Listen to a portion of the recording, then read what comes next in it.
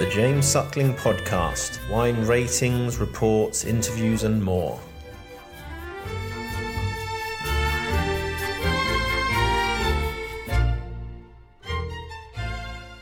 Hello. Hi, Michael. Hi, how are you? Good, thank you. How are you? I'm doing well. Nice to meet you. What's your current proportion between Pinot Noir and Chardonnay grapes? And do you see that changing? I mean, you said you're getting more excited about Chardonnay. We're definitely bullish on Chardonnay. We think Chardonnay is ideally suited for especially for the Dundee Hills. Currently, we only have Chardonnay planted in the Dundee Hills.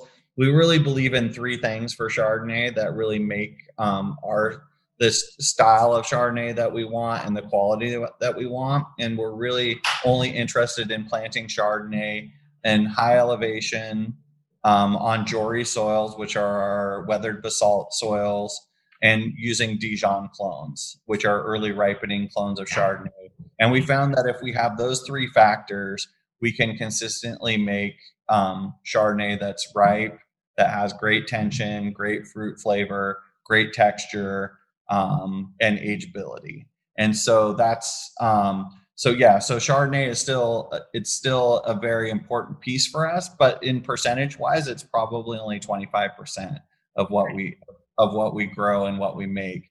That's changed slightly because we use Chardonnay and Pinot Noir in just about equal proportions in our sparkling program. So we're making only about 25% of Chardonnay compared to still wine Pinot, but we still have quite a bit of Chardonnay that goes into sparkling, and we think it's amazing in sparkling wine. And when did you start making the sparkling? Because 2000. I haven't tasted that many sparklings from Oregon. Yeah, only in 2014. And we made the conscious decision to age it longer than a lot of people in tirage. So, we were, about 3.5 years aged in tirage and bottle, and then another year under cork before we release it. So from vintage till from the vintage we harvest it to the vintage we release it, our multi-vintage or non-vintage wine, we call it multi-vintage because there's no such thing as a non-vintage. Everything comes from somewhere. But we call it multi-vintage. So it's realistically 5 years from the time it was harvested to the time it gets into the consumer's hand. And that's just the start. We have vintage wines that are coming out and a Blanc de Blanc and all of those. And those are aged longer. Those are aged, those will be 6 or 7 years from the vintage date till when they're released to the public. Do you pick the Pinot Noir and Chardonnay grapes earlier for your sparklings? And do you think there's potential for traditional method sparkling wine in Oregon? Oh, there's more than just potential. There's documented success. You have to pick it at a lower maturity, and because to put it through a secondary fermentation and bottle, you can't have the alcohol that you would with a still wine. It's literally impossible. So if you were to try to, and that's why in Champagne, and they were successful in there's a lot of reasons they were success. They've done a lot of things right, but you can't have potential alcohol above 11 or closing in on 12% before you do the secondary fermentation in bottle. It literally won't happen. So you have to harvest it early. And honestly too, in a sparkling wine, you want it to have tension and you want it to have that energy and acid. Don't want too much of that ripe fruit profile either. Yeah. And you're lucky if you get good ripe fruit flavors in low alcohol or low, essentially low sugar fruit. And I think you can do that when you have higher elevation sites, because we have long hang time even for sparkling grapes. I would love to ask you about your different vineyards and how they're different. So we've tasted them. Some of them really stood out, like the Jerusalem Hill one in the early-ripening. How do the different vineyards differ in terms of soil aspect, elevation, and do you think as a whole there are large regional differences between the AVA, so say Eola-Amity versus Dundee Hills, and why is that? Yeah, there's absolutely differences. Our Jerusalem Hill is our only site currently producing in the Eola-Amity Hills. And it's on wood-burn soils, which are alluvial soils that came down from the last ice age about 17,000 years ago. And they were essentially, like how we like to jokingly refer to it, we just took the best soils from Washington and Idaho, and they came down here during, an ancient flood, basically. They're very vigorous soils, so they brought a lot of nutrients and a lot of and a lot of like kind of clays, water holding capacity, like things like that are very unique and different compared to anywhere else that we have soils. So if you kind of look at the Willamette Valley, you look at I look at like the Dundee Hills, and I have to say I'm biased because we're in the Dundee Hills where the winery is and where a lot of our vineyards. But I kind of look at the Dundee Hills and I look towards the west side of the Dundee Hills. You have the Willackenzie soils, which are essentially marine sedimentary soils. That's the old bottom of the ocean, the Pacific Ocean, floor. And then you look at the Dundee Hills or the Chehalem Mountains, anything above 400 or 500 feet in elevation, it generally has Jory soils, which are the weathered basalt soils. Those were actually formed underneath the ocean through eruptions of lava. And then they kind of got pushed up when the plates converged and formed the Cascade Mountains. But when those kind of, so interesting thing about Willamette Valley is like our volcanic soils are at our highest elevations, but there's no volcanoes above us.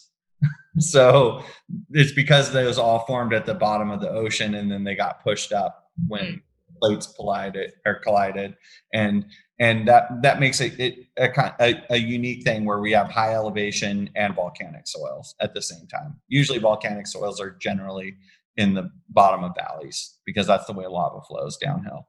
But then you have this whole other event, which was the ice age that formed like these glacial lakes, and then they would melt and then they would form floods, and that formed some of our valleys and our Columbia River and the Willamette to some degrees, the river. And those came out towards like Salem, which is like towards the Eola-Amity Hills, and deposited those different kinds of soils. So the thing that makes the Willamette Valley, I think, so unique is there was something that happened basically, let's call it 15,000 years ago, and something that happened 15 million years ago. And, the volcanic happenings happened millions of years ago, and the more recent soils like that are in the Eola-Amity Hills, and those kind of soils happened in the thousands, tens of thousands of years ago. But all those things, the soil, and because there's the Jory soils in the Willamette Valley tend to happen at higher elevations because of the uplift. That creates really unique terroir and and then on top of that, there's different microclimates that are associated with those things as well. So there's a lot of differences, and Jerusalem Hill for us has our most savory and kind of spicy and kind of almost like leather and umami kind of driven wines. And then, when we get grapes in the Dundee Hills, Pinot Noir, it tends to be very fresh fruited. So like never any jammy kind of character. So like raspberries fresh off the vine or strawberries and things like that. And it has a textural element that I always describe as like suede. It's like firm like leather, smooth like velvet. So it's not just soft, like you can have some Pinot Noirs that are just kind of soft, but these have like this like silky, velvety texture, but there's a weight behind them that uplifts them and gives them ageability and depth and character and stuff. I think that's a combination of the volcanic soils and the higher elevation of your vineyards in Dundee Hills. For sure. And then you can even break it down even further, that when they're on east facing slopes, they tend to have like almost even more of a silky kind of nature. When they're on southern facing slopes, they almost feel like the mouthfeel of the wine almost feels like a sphere, where it coats the entirety of your mouth. We have a vineyard called Côte Sud that, whether it's Chardonnay or Pinot Noir, when you put the wine in your mouth, it coats the entire part of your mouth. It feels like a sphere inside. Interesting. And about Pinot Noir, why do you think it's always been the focus in Oregon compared to Chardonnay? Because the terroir is suited for both. And how would you describe the personality or the nature of Oregon Pinot Noir compared to, say, Sonoma Coast or even Burgundy? So for the first part of that, I think Pinot Noir found success earlier than Chardonnay, because people, when the first pioneers came here and planted, they planted Pinot Noir specifically, in the 60s and 70s, and they were looking for the next great American red wine, Right. and they found success earlier because they were using for some people were using some suitcase clones that came from from France that they were planting here, and the climate and the soils and the aspects and all of those things were the right place and the right choice to grow Pinot Noir. What happened with Chardonnay, I think, is when Chardonnay was first planted in Oregon, a lot of the wrong clones were planted. They were planting the clones of Chardonnay that were successful in California, the Davis Clone 4, and some clones that actually took longer, later ripening clones, let's just call them. And those are really challenging to get consistently ripe, especially if you're looking at planting on high elevations, or Oregon has more variability in vintage than California. There's no getting around that. To me, I find that to be actually a positive thing, because we have as we talk about further about 18 and 19 vintages, they're drastically different, but great quality wines in both of them. But having those differences in vintages, they may be minute differences in a global kind of scheme, but in wine style and quality and character, they make a difference. And I think when people first brought in Chardonnay into Oregon, they were planting the wrong plant material. That's the bottom line. They were planting vines that were successful in a region that doesn't have the same climate. So the big game changer for Oregon was right around the early 90s and very, very late 80s, like maybe 89, 88. People started bringing in Dijon clones. They were certified from the UC Davis, and they came into Oregon before they even came into California.